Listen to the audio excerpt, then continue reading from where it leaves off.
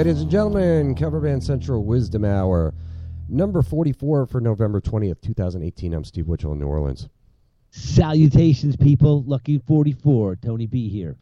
Yes, I like double numbers. Double. 44. Now, see, man, I've been having audio issues for the last couple hours on my computer, but it looks okay. But if anybody's out there listening, please let me know if you can hear us both evenly and clearly and loudly enough.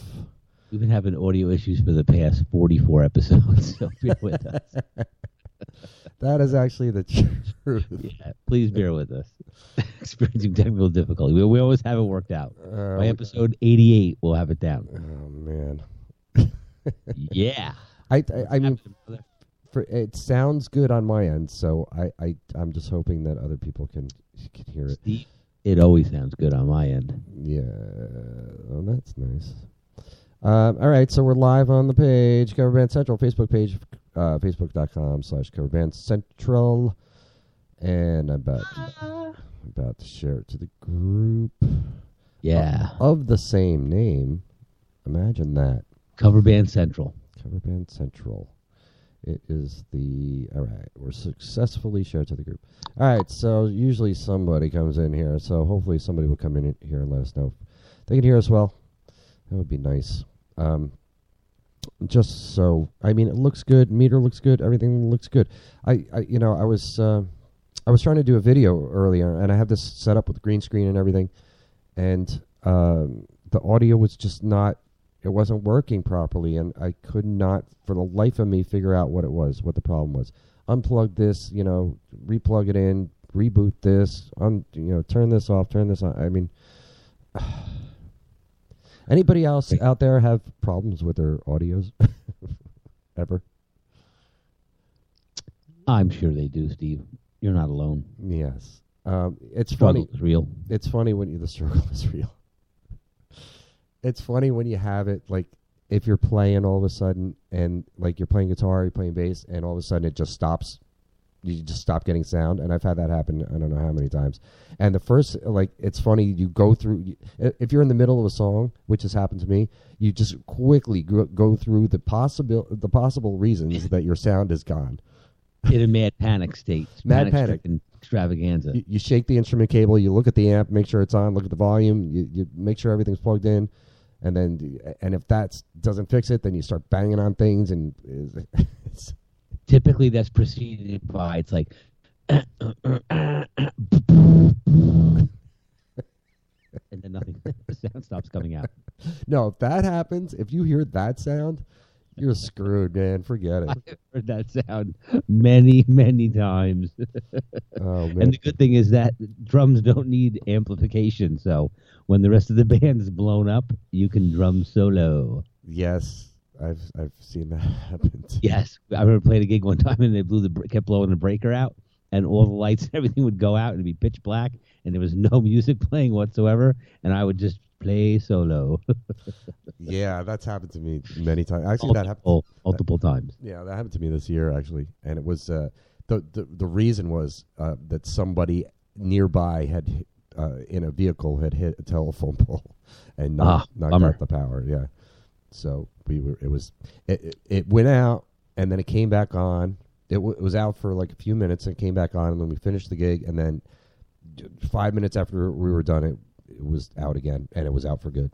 Oh, dude, before I forget, so December 18th in a bookstore by us in Ridgewood, yeah, Geddy Lee is coming to do a book signing for his big, beautiful book of bass.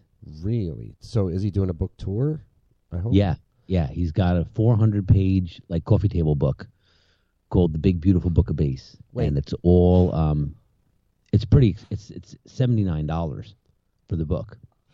Right. But it's 400 pages. It's all kinds of history of all basses that he's played, why he played them, and then he goes in depth with like researching. He has a collection of like over 100 basses, I guess. So he goes through like all the different time eras of bass and technology advancements in bass and bass playing, and consults with other bass players like Les Claypool and other guys in the book. So it seems like pretty cool. So what you're telling me, what you're telling me, Tony Biner, is that I potentially have the opportunity to go to a bookstore and meet Geddy Lee and shake Correct. his hand. Yes, and that's why me and Cole are going. We decided to go. I wasn't going to go because it was expensive, But then I'm like, when will we ever get to meet Geddy Lee?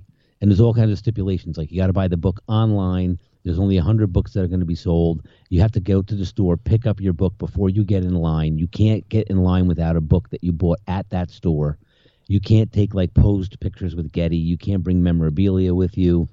You can only take like a candid shot. I guess like he's behind the thing and you like lean over like next to him like, hey, and they take a picture. But there's like all kinds of rules and regulations involved with it. But but I can get a selfie with him, is what you're saying. I could kind of. You can't go around behind the table and stand next to him, but you can turn around with him in the background, like giving you a thumbs up and take a picture. Okay. But we want to go just to shake Geddy's hand. That's awesome because and talk to him, I have this goal to meet all of my favorite bass player idols at some point, and I have met a few of them. Steve Harris from Iron Maiden, I met him. Oh boy, trying to think what year it was. It was the early '90s and late '80s, early '90s. Yeah, I went to a concert. I was working for Sam Goody, and I went to a Maiden concert with my boss at the time. Was the district manager, and he used to bring me to concerts all the time. And he had the after party passes, and all of Iron Maiden was there at the after party, and taking pictures and signing autographs and stuff. And when they were done, I didn't go approach it because it was like too much of a mob of people. But when they were done, Steve Harris was walking away, and I kind of stalked him and cut him off. And I just stopped him, and I shook his hand. I said, "Hey, I'm a bass player, and I I've been admiring you for." I don't remember what I said exactly. I was probably just like the Iron Maiden, and he was cool. He nodded, and he said cheers, and he signed my ticket stub, my Iron Maiden ticket stub, and I got to shake his hand. So that's Steve Harris. That was one. John Entwistle. I met John Entwistle, and he's dead now, so that's good that I met him. He was on a solo tour playing in Long Island. He was out back. Went up. Me and my brother went up and shook his hand. Billy Sheehan. I shook his hand. Who else? Rudy Sarzo. Met him and took pictures with him. Talked to him for a while. But Geddy Lee is one I've not, and he is one of my heroes. So I would love to go meet Geddy Lee. Yeah, I've met all of my drumming heroes, many, except for Neil Peart. He's the only guy that I haven't met. So I figured Geddy's the next best thing. Yeah, there you go. And to round out my list, I want to meet John Paul Jones and Paul McCartney, and that would be it. Cool. Wise, yeah. So Chonk is here. He said, "Hey guys." So what's up, Chonk? Thanks for listening. Let us know, Chonk, how we sound. If our levels are even, and if you can hear us clearly and loudly, because I was having audio issues. If you missed that, yeah. If anybody, because I'll listen back sometimes, and then like last week's I listened back, and at first I was like way louder than you, and then it kind of evened out a bit more, and it kind of seemed like because you were back talking up on the mic back here, and then you would come up, and that's the way it sounded to me. All right, Chong said even, clearly, and great. So okay, we're doing it right finally. It's great. It's great. Very cool. Very cool. Yeah. But yeah, that'd be an interesting tidbit of information. And then I had another story to share, which is really cool, is that last week, like I told you, Cole, my youngest son, at school, they have a coffee hour. So he played with his band and did a drum solo, and then he played piano and did Billy Joel's Vienna. Dude, that is my favorite Billy Joel song, hands down. Yeah, and the girl, his friend from school, who's like the lead in the play and real talented girl, Shayna, she sang it, and it was really killer. But the cool thing was that there was probably like 100 kids there after school in the library, all sitting there. There was like 16 or 18 acts, and they're all, freshmen through senior year. And they were all really good, dude. Like some kids getting up for the first time singing karaoke, and they're nervous and they're kind of like a statue, but they're giving it their best, and they got enough balls to get up there and do it. And then there was a couple of acts that were really, really good, and it was just really cool to see that back in that age group of high school kids from, say, 13 through 18, that they put this together. It's a big production. They put a backdrop up. They got a PA system. Kel, who I used to play in a band with, that runs the whole thing because he works at the high school, with the IT department. And it was just really, really inspiring to see these young kids get up and, A, how talented they were, and B, that even if they weren't that great, they still had enough courage to get up and try, and do it. Sure. And it was really, really cool. Very cool. Did you get that on video? Any of that on video? Yeah, I got the whole thing on video. Not on my phone though. I did it on my camcorder, so I'd have like 1080p and good surround sound mic, and it's really good. But the file's really big, so it's hard to do anything with. You know what I mean? Because it's so dense.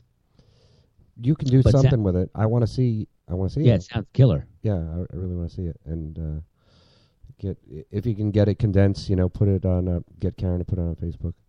You have to figure out a way to do it for sure. But yeah, it was really cool. It's figure outable. Yeah, no doubt. And then he's already planning something for the next one, which is going to be like in February, I think. Sweet. I can't reveal what that is just yet. Man, I love that song, man. It's such a great song. It just says it all, that tune to me. Yeah, it was really good. It was really cool. The only thing that was interesting was Cole said that when he got up there to play it, the keyboard that they have is all weighted keys. Right. And he's used to playing on a regular Korg, non-weighted. So he said all of a sudden it was like, because, the keys don't come up as quick. Sure, yeah. So you have to adjust your method of playing. Yeah, definitely different feel for both. How do you not have a real acoustic piano in your Music Emporium house there? I don't. I have a Korg keyboard that I bought from Jimmy, and it's not weighted, but right. It was suits the bill. I didn't know Cole was going to be a piano aficionado where he's going to be learning 20 songs in 20 weeks on his own. Nothing beats, known that I would have bought a baby grand or something. Yeah, nothing beats a real piano. You can get a Spinet, man, for pretty affordable. Upright Spinets are really nice, and they're compact, so they don't take up too much space. You put it against the wall somewhere. Yeah, we'll see. I'm sure. Right now I got the Korg just up against the wall on top of two speakers, and they sit at it, and then I got the xylophone and electronic drums and all the mega kits and stuff set up. So we'll see. I'm sure when he goes to college next year, he's going to want to take that Korg with him, so he has something to play. Yeah, there you go. It's light in the case. It's not terribly cumbersome to transport around. Right. I dream of having a house where I can have a piano, like a real piano. Yeah, it's cool. I used to. I don't know if I ever told you this. I when I was in my early 20s, I was living in Franklin Lakes, New Jersey. I was living in. I rented this room. Me and my buddy Jeff. And it was a tiny, tiny room. And we were playing in a band called Little Sister, which was an original band. And we used to rehearse in the house. There was a room next to the room that we lived in. That was Jeff Steele, right? Yeah, Jeff. Jeff Steele, Jeff Zugal is his real name. And the landlady, Janet, rest her soul, Janet Rains, who was the singer of Little Sister, her mother owned the house, and she lived in the house upstairs. And her profession was she would buy used pianos and fix them up, tune them to concert pitch, and then sell them. So she was always having pianos come in and go out. And I was working. It was my early 20s. I had just a lousy job, but it was 6:30 in the morning to 2:30 in the afternoon, and I would come home, and I would just go in that rehearsal room that we used where the pianos were kept and just sit there and play piano. And I loved that. I love having a real piano, man, because you could feel it. Now that you say that, I have a friend of mine who's moving, and I think he's giving away his baby grand piano. I just have to pay to get it moved. There you go. That's easy enough. I'll have to investigate that. As long as you have a place to put it, too. Yeah, it depends how big it is, because my music room is pretty packed, Right. Do you have like a living room space or anything you could put it where it's family shared? Not really. Well, you'll figure it out. Yeah, I may have to disassemble one of the 7 drum sets and make one. We'll see. Or just make an 8th drum set and then. Yeah, or just put an addition on my house for the piano. There you go. See, now you're thinking. Or just or be real crazy and just keep it outside under a tarp. Ooh, no, that's too crazy. Play outdoor piano when weather permits. Right. Yeah. It would last for a little while. It would probably sound good for like a year or two. Yeah, I would think so. Or start delaminating, getting all shitted up. Yeah. You don't get quite the acoustics outdoors that you do get indoors. Yeah, this is true. That wall bounce. Well, we could mic it up. You could do that too. Make Pump it through the PA. Yeah, why not? Entertain the neighbors because I'm sure they would appreciate it. They would. I have musical neighbors who dig it. There you go. Good idea. So I don't know how we got there. We started with technology. Quickly, it went from Getty to News of the Week. Technology problems, Getty Lee, and blah, blah, blah, News of the Week. High school talent. High school talent, yes. To pianos. And here we are. Here we are. Always. We're here. We're now. It's now. So you're still got the shoulder thing. You're not playing. I'm not playing. Wednesday night is typically in the United States is typically known, as far as I know, where we grew up in our area, as the biggest party night of the year. The night before Thanksgiving, and that's when a lot of bands will play, and do well because the reason it's the biggest party night of the year is because most people don't have to work on Thanksgiving. And a lot of people are visiting from out of town and are looking to go out with their cousins or their... Yeah, home from school, college. Yeah. So a lot of people go out and party. So interested to see on CBC what people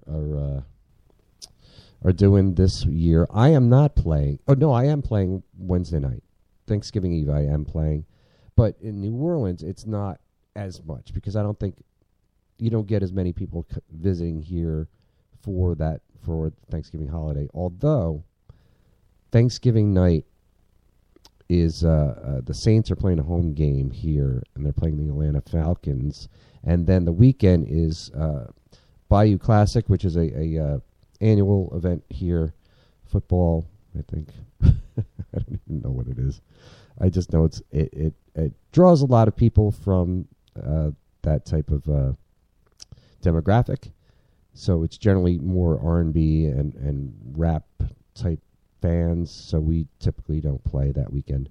I probably talked about this last year too, but I don't normally play on the weekend anyway. But Thursday night we would normally play, and we have played on Thanksgiving night most of the time. But this year we're not because of Bayou Classic starting and the home Saints game against Atlanta, because that will be just not our crowd. We're a rock band, so we're not playing on Thanksgiving night this year, which is kind of disappointing, but it is what it is. Yeah, probably first time in a long time, too. Yeah, it has been a long time. Most of the time I've been here, I've been playing on Thanksgiving night and Christmas night, too. But this year, probably not Christmas night because it's on a Tuesday, and I don't normally work Tuesdays. So I'm going to... there you go. I'm going to keep it off. I'm going to stay off and spend time with my family, Christmas Eve and Christmas.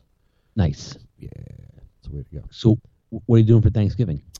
I am just going to... I bought a turkey today, like a real turkey, and I'm going to cook that real turkey. Nice. That was good. Sound effects.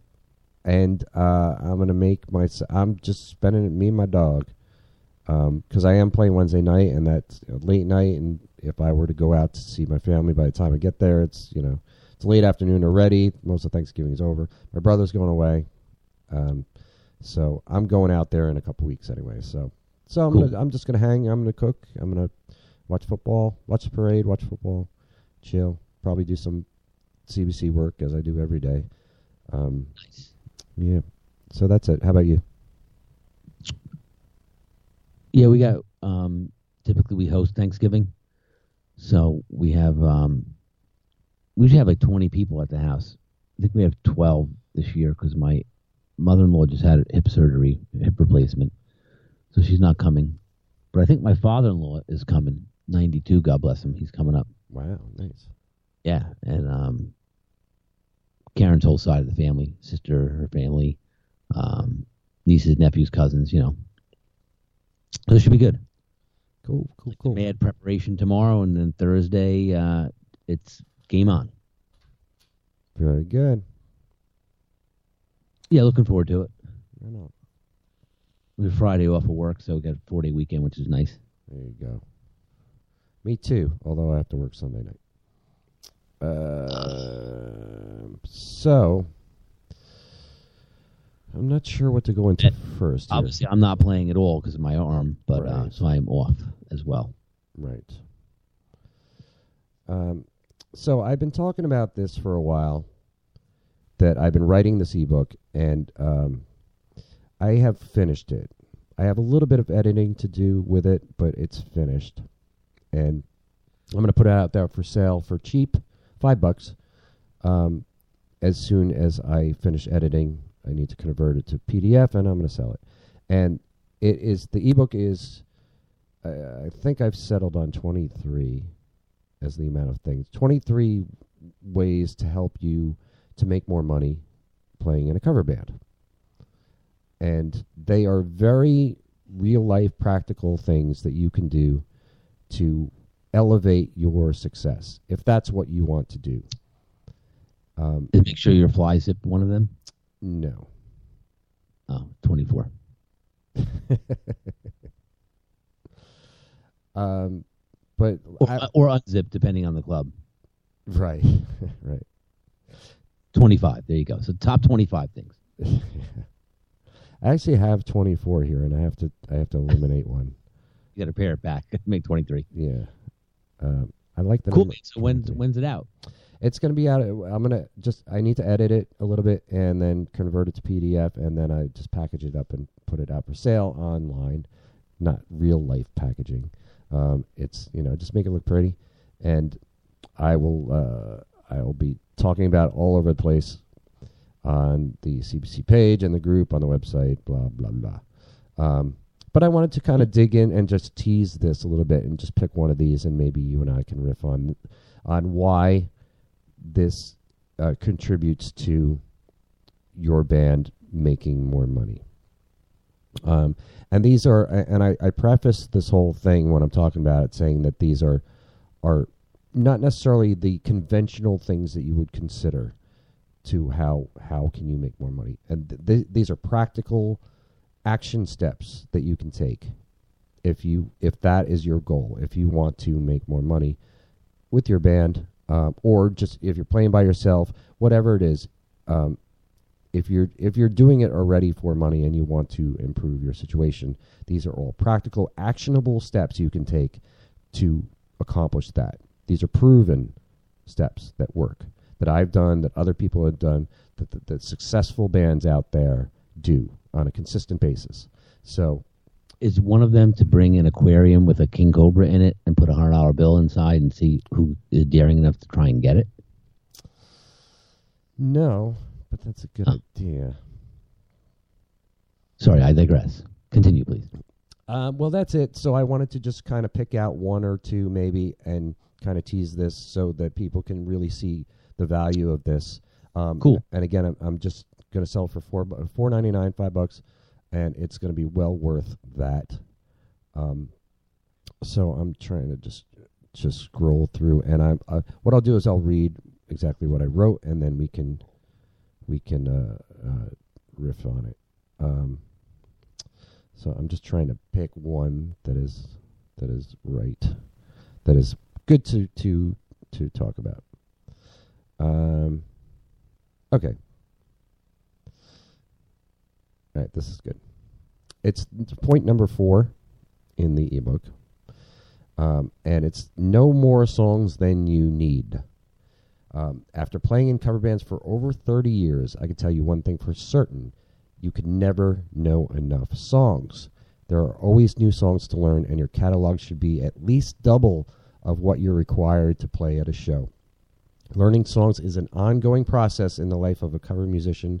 It's also a big part of the fun. Keeping your song list fresh and updated is also a key element that leads to success. The best cover bands are constantly adding songs to their repertoire as well as digging up old gems. Not only does knowing a lot of songs help you to get more gigs, it also makes things more fun for the band members. When you play the same exact set list every gig, it gets boring, and band members can and will become complacent. You want to stay on your toes in this business.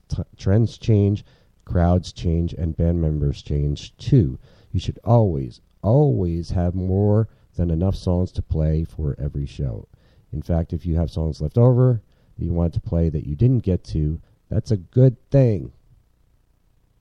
The end. Yeah, and don't be afraid to call audibles either, right? If you have a set list in front of you and you see that this crowd's going a certain way or they're vibing more on a certain genre of music, you can definitely bypass what's on the paper and just start calling out, songs that fit the moment. Right. And to your point, if you have, double the songs that are on your set list, then you have a nice well to draw from. Right. And you really do, like, this is a repeat customer business too. You want people coming back. Right. And that's not something that people talk about a lot, I guess, but that's really kind of important to consider, that successful businesses are the ones that get repeat customers. So if you want people coming back, you need to mix it up. You need to keep it fresh. You need to offer something new. The best bands, the best cover bands I've seen do exactly that. And you have to leave people wanting more too. Like, I mean, just the quick example that popped into my head was, like, I used to go see the Nerds, and the Nerds are a theme band from New Jersey who have had tremendous success. They have been around, 25 years now, at least, right? At least, yeah. And they're based off of, their theme is based off the movie Revenge of the Nerds, so they dress like that with the tape on the glasses and the flannel shirts and whatnot. But they're excellent musicians, and I've gone to see them play, and they've played Bohemian Rhapsody and done a really good job. And then the next time I go to see them, or maybe if I go to see them a couple of years later, I'm thinking, I hope they play Bohemian Rhapsody. I want to see it again. And if they don't, it's like, that left me wanting more. Now I'm going to come back and see them again, so in hopes that they play that. So, it's keeping things fresh, updated all the time, and put shelving songs for a while and trying to just keep it interesting, I think. Yeah, no doubt. Like, songs are important. There's no, it's probably one of the hardest things that we've spoken about, to come up with a set list and pick the songs that you are going to have in your repertoire, because you want you definitely want hits and you want recognizable songs. You may want some eclectic mix of some obscure stuff that someone's going to say, wow, man, yeah, I saw this band and they did XYZ song and it was like, holy cow, I didn't expect that. Right. Or I've never seen a band do that. Right. Just to throw something else into the mix that wouldn't normally be in the repertoire, Yeah. Yeah. And it's just, you just can never know enough songs. You always have to kind of keep learning new songs. Just, if you want to stay relevant and you want to keep everybody interested in what's going on, because it's so much fun, man, when the band learns a new song. I don't know about you, but it's always fun for me when it's like brand new. Like, oh, my God. Oh, yeah, and everyone's excited to play it, and you can't wait to bust it out, It kind of freshens everything else up, too. And what's funny, too? In the past, we've learned new songs, and we were, like, so excited to play them, and we learned them, and we nailed it, and then we go out and play it, like, 2 or 3 times, and it didn't go over, so we didn't play it anymore. Right, but that's cool. That's what, okay, though, That's that comes with the part of the course. Part 4 of the course, you need to test it out sometimes and see if it works. Sometimes not everything's going to land, right? But you got to try. It only hurts you for 3.5 minutes, whatever it was. Yeah, and nonetheless, it's another song that you know how to play, regardless. Right. So that, I mean, would you agree? Because I haven't put this out for sale yet, and I'm, I'm very, very critical of my writing. But would you agree that that is a point that would contribute to bands making themselves some more money? Yes, I would agree on that. I would also add to that by saying they need to be able to execute the songs well. Like, there are just some songs that if you're not equipped to do it, you probably shouldn't attempt it. Yes. I agree, and I would consider that a separate point, but it is a valid point nonetheless. But no, song selection is always the key, right? It's always, I've seen great bands that had, a not so great song selection, and it's like, hey, the band was really good, but the selection of songs wasn't so hot.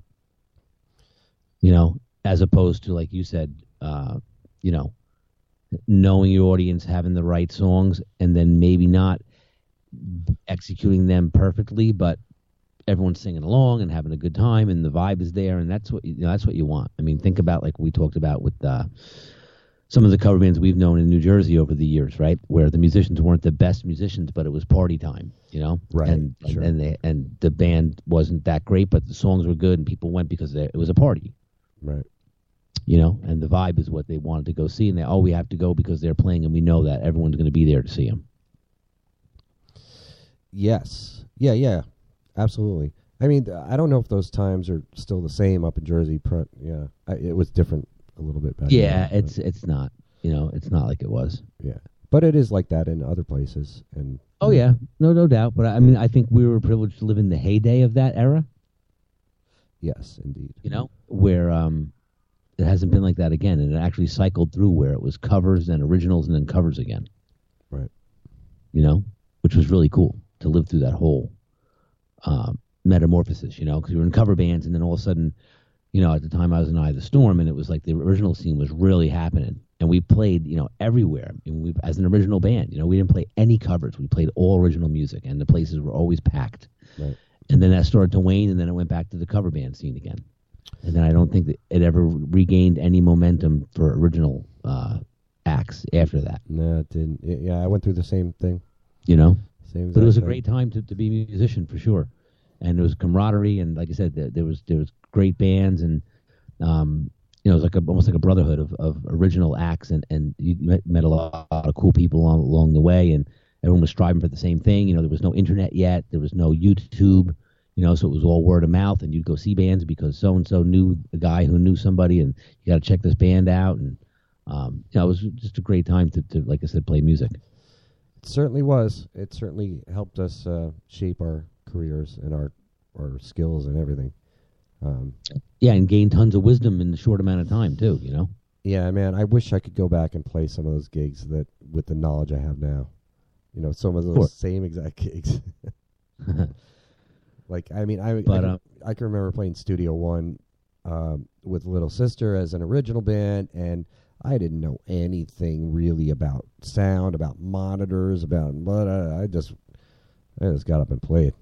But I just remember playing Studio One with original band, and the place was so big that during sound check you could hear the slap back of the kick drum off of the back wall because it was such a giant, immense room. Yeah. I played some epic gigs there, man. That was, those of you who don't know, it was the Happening Club in North New Jersey in the late 80s, early 90s. That was like the place to play, and all the national acts came through, played there, and, it was just the big hang for everybody. For me, I mean, I used to go there every weekend. I lived close enough to it where I would go and just hang out every weekend, and then play there a lot, too. Played some really good gigs. To packed rooms when I was. So what's another teaser from your? Okay, I'll pick another one. Book. Sure. I did say another one is I say about pick the right songs, but we just kind of talked about that. But that is a separate issue than knowing more songs than you need. But yeah, let me try one. I don't want to give too much away, but I do want to tease all this stuff because it's really, really, really, really valuable information. If you the key of this too is if anybody wants to buy this and read it, the key here is about taking action. You know, you can learn as much as you can, but if you don't do something about it, then it's worthless. You need to actually act on these things and see the results. Because you can only imagine, certainly, some of the results by reading this stuff, but when you actually do it and take the action, you're in movement, you're in motion, then you will see how it works. But I can tell you for sure this stuff works. All right, I'm going to jump to this one. This is a good one to go to. It's point number 10 of 23 or 24 or 25. Have a lofty goal. As mentioned earlier, there's nothing wrong with I mentioned it in the book, aiming high. My dog's barking, distracting me. Good sound effect. I like it. Yeah. In fact, it's strongly advised to do so, have a lofty goal. Some of the bands out there that make the most money aren't necessarily the best musicians. We just kind of talked about that. But what did they do to get where they are? They aimed high. They didn't worry about being the best. The truth is nobody is really the best at their craft. There are those who are good, there are those who are great, and there are those who suck. Some of the ones that suck still make it to the top. Why? Because they had a lofty goal. They didn't care that other players were better than them. They had a vision for what they felt they wanted to achieve, and they didn't let anything or anyone stop them. You can do that too. Suspend disbelief and write down your lofty goal. Go nuts with it. State that you want to make X amount of dollars and you want to play X amount of times and you want to play the biggest venue to the largest crowd you can imagine. Let your dreams breathe. There is no downside to it, but there is a very definite upside. Once you have that vision in place and you can feel it, you set into motion the laws of the universe that will actually make it manifest. I am living proof of this. I've played in some of the grandest venues to thousands of people and made a boatload of money, all because I set the goal in the first place. Remember where we started here. We emphasize having a goal. Make it a big one that you can't even really believe right now, but do it anyway. You have nothing to lose, but everything to gain. Lofty goals. Yeah, well said. Lofty goals. I like that. Yeah. And the action. You got to put action to it, right? Yes, you have to take action on that. And action can mean the slightest thing. It can mean just making a phone call to somebody. It can mean just sending somebody a message, an email. It can mean creating a vision board in your house and just putting up pictures of the things that you would like to experience in life. When it comes to a lofty goal, or you could journal about it, or just visualize it. Just sit and breathe for 5 minutes and visualize that place you want to be. Or you could put yourself in the situation, physically in the situation. Like if there's a big venue that you want to play, go to that venue and go see a band, or go and make friends with the band. Stand on the stage and look into the audience. Get that perspective, because it's a whole 180 perspective. Do whatever it takes to get into that feeling of that goal, and it can be done. The people that have done it are no smarter than you. They're no more talented than you. They just had focus. But you make a good point too. Like, let's say there's a room you really want to play. You go there, right? Every weekend or a couple times a month. You get to know people, right? You meet, you introduce yourself to the bartender. You don't say you're in a band, you're trying to get in here, I want to play. You just roll up, hey, I'm so-and-so, and you get to know the people, right? Then they start to recognize your face. Then you're in there. And then, in casual conversation, who's the owner? Oh, John. Who books the band? So that's Pete, And then you start to, develop relationships with these people like we've talked about, Then it becomes easier to say, hey, man, I've been coming here for a while, and I got a band, and, I'd love to play here. Yeah, absolutely. It's a one way in, especially if it's a hard club to get into, or you're just not. Seldom is the guy that books the bands there, right, to talk to. We all know how that goes. The guy doesn't have his book with him. He can only talk on Wednesdays at 2:17, and he only has 18 seconds for you, talk to you about something. Right. And you can't get stuff over the phone. Right. and it's just tough, especially if you're not working with an agency, that has a relationship with the place. Then it's up to you to foster that relationship, and be, be the business person in the band. And that's not for everybody. There's usually one person in the band that's the best at it, but it's everybody's responsibility to always have your eyes open for gigs. You know what I mean? You could be at, a doctor's office at an appointment, and you're having a conversation with the physician, and he's saying, oh, yeah, by the way, my daughter's bar mitzvah's coming up. Oh, well, you know what? I'm in a band. Do you have a band yet? There's always an opportunity to try and sell, right? So you got to always be selling. Right. You're definitely a salesman as a musician in a working band, for sure. Yeah. Even when you're on stage, you're selling. Yeah, that's the most important time to sell, but that's the hard, that's the soft sell, right? The hard sell is when you're trying to get, or a cold sell, right? Is when you're trying to solicit some kind of work or gig through a contact or through an opportunity that, you have to really work for. Right. And then, like you said, there's repeat business too, where you've performed, you've been hired to do something, you do a great job, you're personable, the people like you, and then immediately say, oh, we definitely having you back for our next event. Right. Yeah. And then through that, oh, so-and-so, Susie told me that you guys played her event, and now we're having this other event, and, you came highly recommended, and then you're there, and you always have cards with you, like you're always selling, right? People come up, hey, man, the band sounds great. Do you guys do private parties? We, make sure you announce on the mic, hey, we do events, we play private parties, we do corporate events, bar mitzvahs, we play birthday parties, backyard parties, weddings, whatever event you need, we're the band for you guys, And then over the course of, like I said, many gigs, you'll have people come up to you that just say, hey, I'm having, a 50th birthday party down the thing, and I want to hire you guys. Are you available on this date? And it's always helpful on that spot not to say, well, let me get back to you. I got to check with the guys.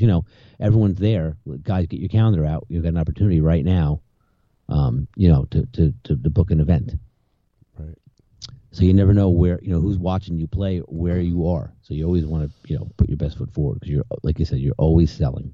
Yeah, that's the truth. I had, last week, I was playing at the Swamp, and Tracy, the singer, went out with the tip jar, and she came back. It was just before we were going on break, and she came back, and she said to me, she pointed to some guy that was in the bar. She goes, that guy wants to talk to you. I'm like, oh, okay, what is this?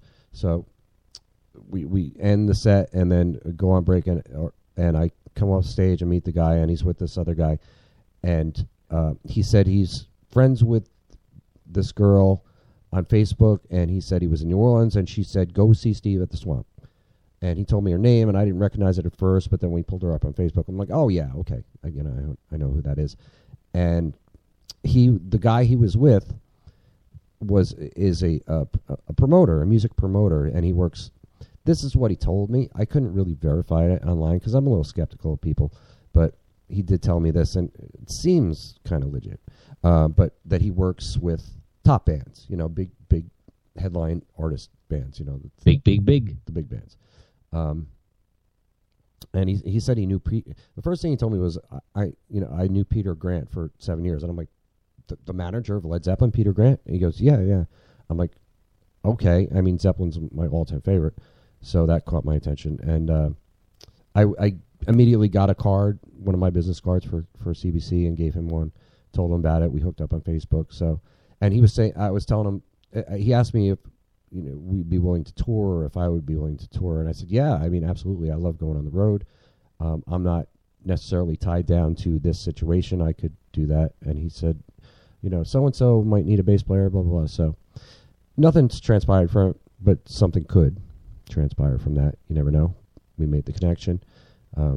So, yeah, I mean, to your point that you never know what's going on. You always want to be your best. They were filming it. He actually did a Facebook Live. After I had that conversation, we went back on, and he did a Facebook Live, and we were doing Carry On Wayward Son by Kansas, and he was right by me, stage left, right in front of me, and he did the Facebook Live, did the whole thing, and then kind of gave a thumbs up, and then I was off stage a little bit later, and he beckoned me over, and he showed me. He's like, this is the violin player from Kansas. He watched it, and he really loved it.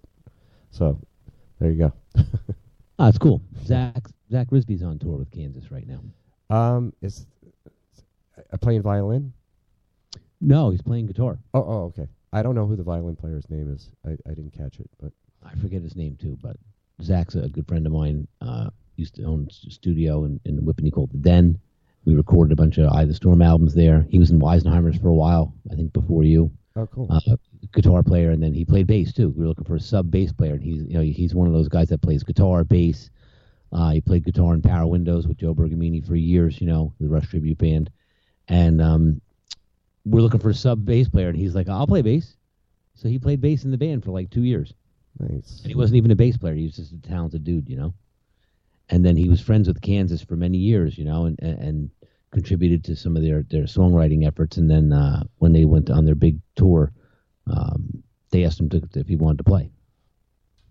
Sweet. He's been on the road for, I think, 2 years now with them. There you go. Cool stuff. Yeah. You never know. I mean, I was thinking about that when I was playing that night. It was like, a lot of people will think like, I'll go out and I'll play and I'll be discovered, and that never happens. That happens in movies. But after I met this guy, I was thinking, maybe it could happen. I'm sure it does happen, but just not as often as you think. Yeah, or not on this big grand scale like a Hollywood movie would be, but getting a break, sure, and getting some work. I mean, I've gotten most of the jobs I've gotten just because I play, and word of mouth, people seeing me, whatever. That's how I've gotten most of my work. Just being out there playing. If you want to be out there playing, be out there playing. Right? Yeah, because the opportunity, if you're not out there playing, the opportunities are limited to, less than if you were out there playing. Right. Because like you, I've been approached too to say, hey, can you fill in? Would you like to join my band? I run this production company. I need a drummer. Do you read? And there's always, something, like you said, for every 10, maybe 2 pan out to be something. But there's definitely, opportunity out there.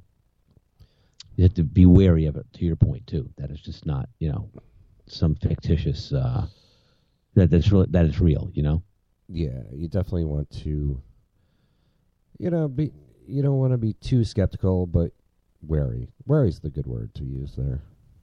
I like it. Yeah, just aware, right? Alert of and aware of what's going on. Yes. So I mean, this ebook again. I think this is very valuable, and I wish I had a link for you guys to go to right now. Those of you who are listening, and most of the people that listen to this show download it, by the way. And thank you for doing that, first of all. And if you want to put something in the comments and just let us know what you think and say something, say hi. We sure would appreciate it. I don't know if you can put the comments on Spreak, or maybe you could put them on iTunes. But I wanted to mention that how I start this, and it's kind of a linear ebook. Although these points could all be understood and taken separately, and take action on it separately, you want to kind of read it start to finish because it does have a flow to it that makes some sense. And so I'm not going to read this all verbatim here because it's pretty long, but we can just talk about this too. Just start it with the first step really is to have a clear goal. You really need to know, and I put the quote in here from Yogi Berra, if you don't know where you're going, you'll end up someplace else. You need to know, you need to be focused on exactly what it is you're trying to achieve.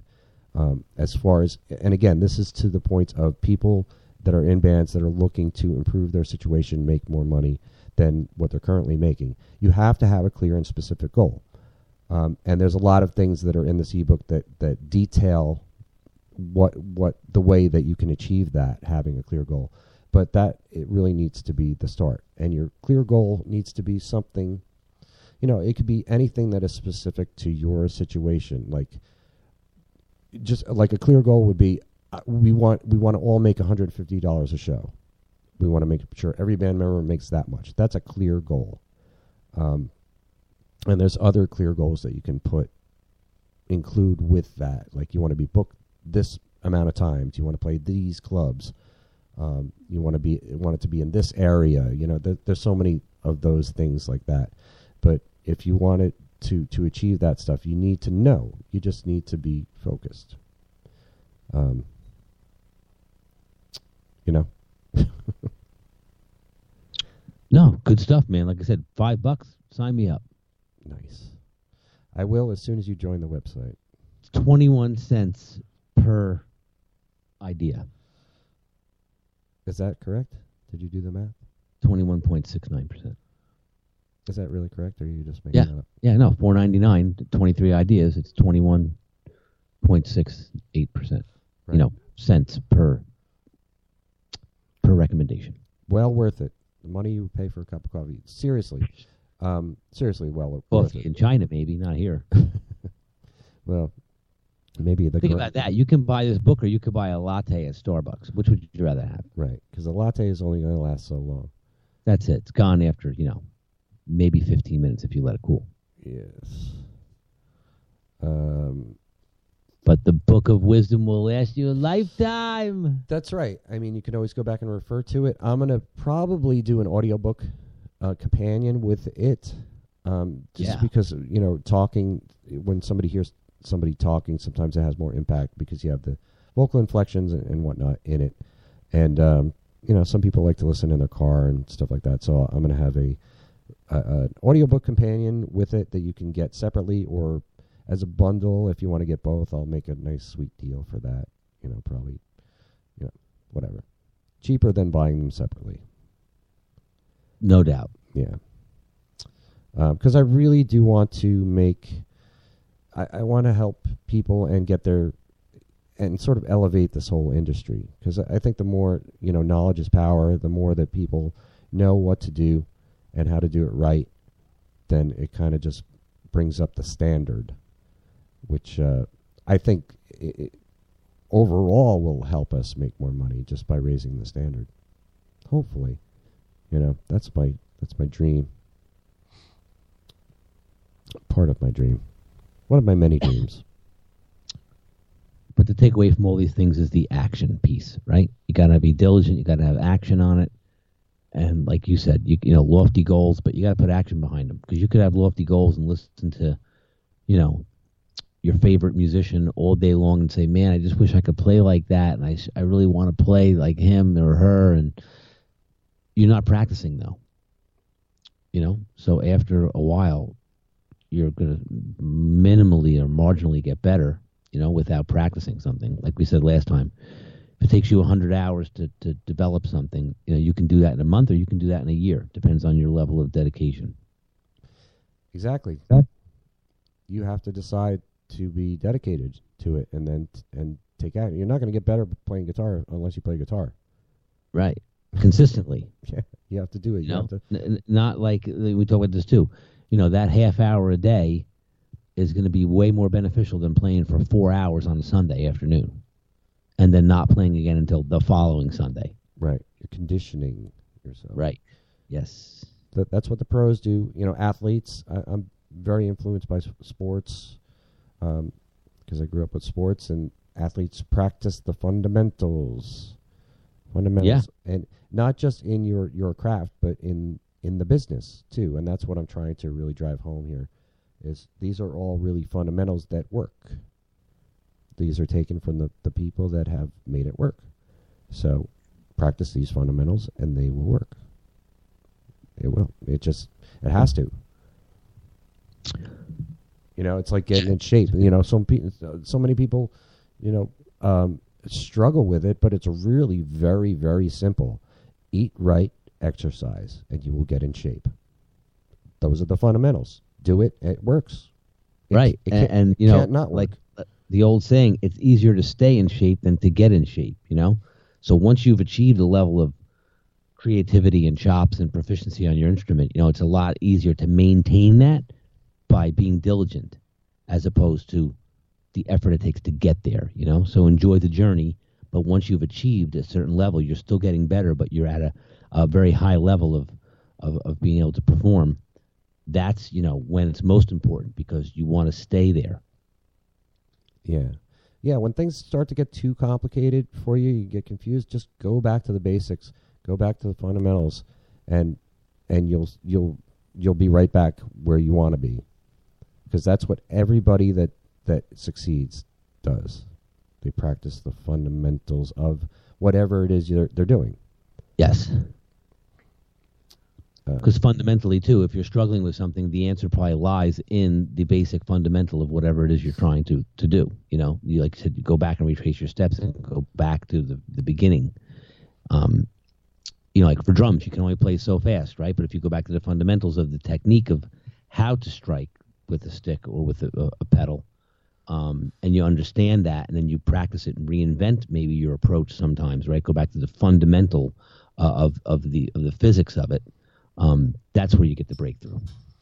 Yeah, and I think that's the biggest bugaboo for people too. I think they just lose sight of that because they get so past it that they forget to go back to that. I used to always like in school, especially early, you know, in school when you would learn something and then you would graduate to your next grade and then you would start by reviewing the stuff you just learned.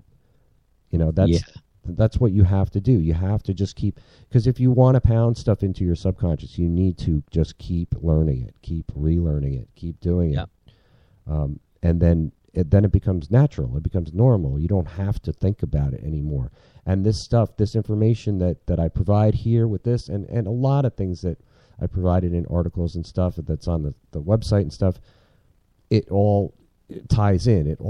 It works, you know, so you just want to do stuff that works. Well, and the important takeaway too is to practice things correctly, right? So go out and spend the $4.99 and buy something that's has the knowledge in it and the proper way to do something, right? Because if you want to learn how to play drums and you just go down in your basement, you play, and you have a natural affinity for it, you'll get to a certain point, right? And you'll be able to play pretty proficiently. But however, that does not preclude the value of if you had started off properly, right, with technique or lessons, or you got information online, or you had, even better yet, a live teacher to show you the correct way, right? Then once you start down the path and you're on the correct path, then at least your practice time is being spent towards a goal that you know you're going to achieve because you're fundamentally following the steps, you know? If you can only get so far on your own, you know? So seek out the wisdom and the knowledge of people in the know. And, you know, you're going to pay, you know, for anything worthwhile, you're going to have to pay for it, right? But once you get that information, then you can apply it properly, practice it correctly, and then you'll be guaranteed success. Yeah, absolutely. Use it and have that goal. I mean, a simple goal is, I want to learn this song. That's a goal. So you sit down and you do whatever work it takes to learn the song, get it right, and then once you learn it, you know it. Goal achieved. You know, your goals can be simple like that, or they can be lofty. That's why I made the lofty goal a different point rather than just having a goal. Because, you know, you constantly want to make goals for yourself, so you feel like a sense of accomplishment too. It boosts your confidence and reinforces that you can achieve anything you want. You can. You don't have to be the best at what you do. Your band doesn't have to be the best at anything. You just have to believe in it and have a specific goal that you want to achieve, and you can do it. You absolutely can. Anybody and just show up and don't be afraid. Yeah, absolutely. So that will be available. I wish I had it available right now so I could give you a link to it, but keep your eyes on the page, facebook.com/coverband central. It will be announced there. Also in the group, facebook.com/groups/coverband central. And of course, the website, coverbandcentral.com. You can sign up for a free profile for you or your band, or if you're in the music industry, you can create a profile for yourself there too.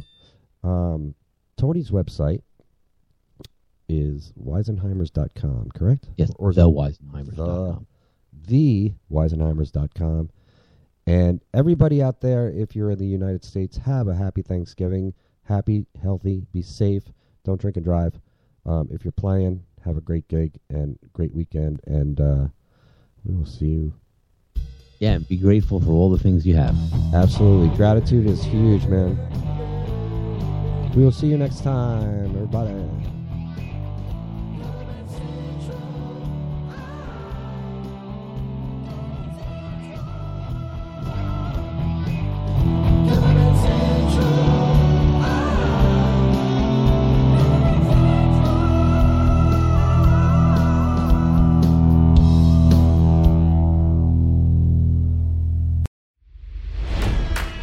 It's NFL draft season, and that means it's time to start thinking about fantasy football.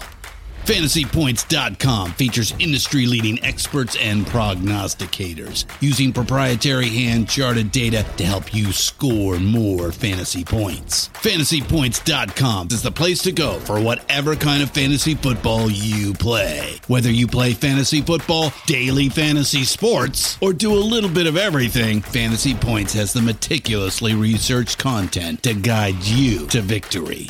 And why wait for the fall? Fantasy Points also covers the new spring football league, the UFL. Join the guru, John Hansen, Scott Barrett, Joe Dolan, and other massive names in the fantasy football universe with an exclusive offer. Use code Pantheon for 15% off any Fantasy Points package, including the all-in package, with access to every article, tool, and data nugget that Fantasy Points has to offer. That's FantasyPoints.com and code Pantheon for 15% off at Fantasy Points. FantasyPoints.com, code Pantheon. Score more fantasy points.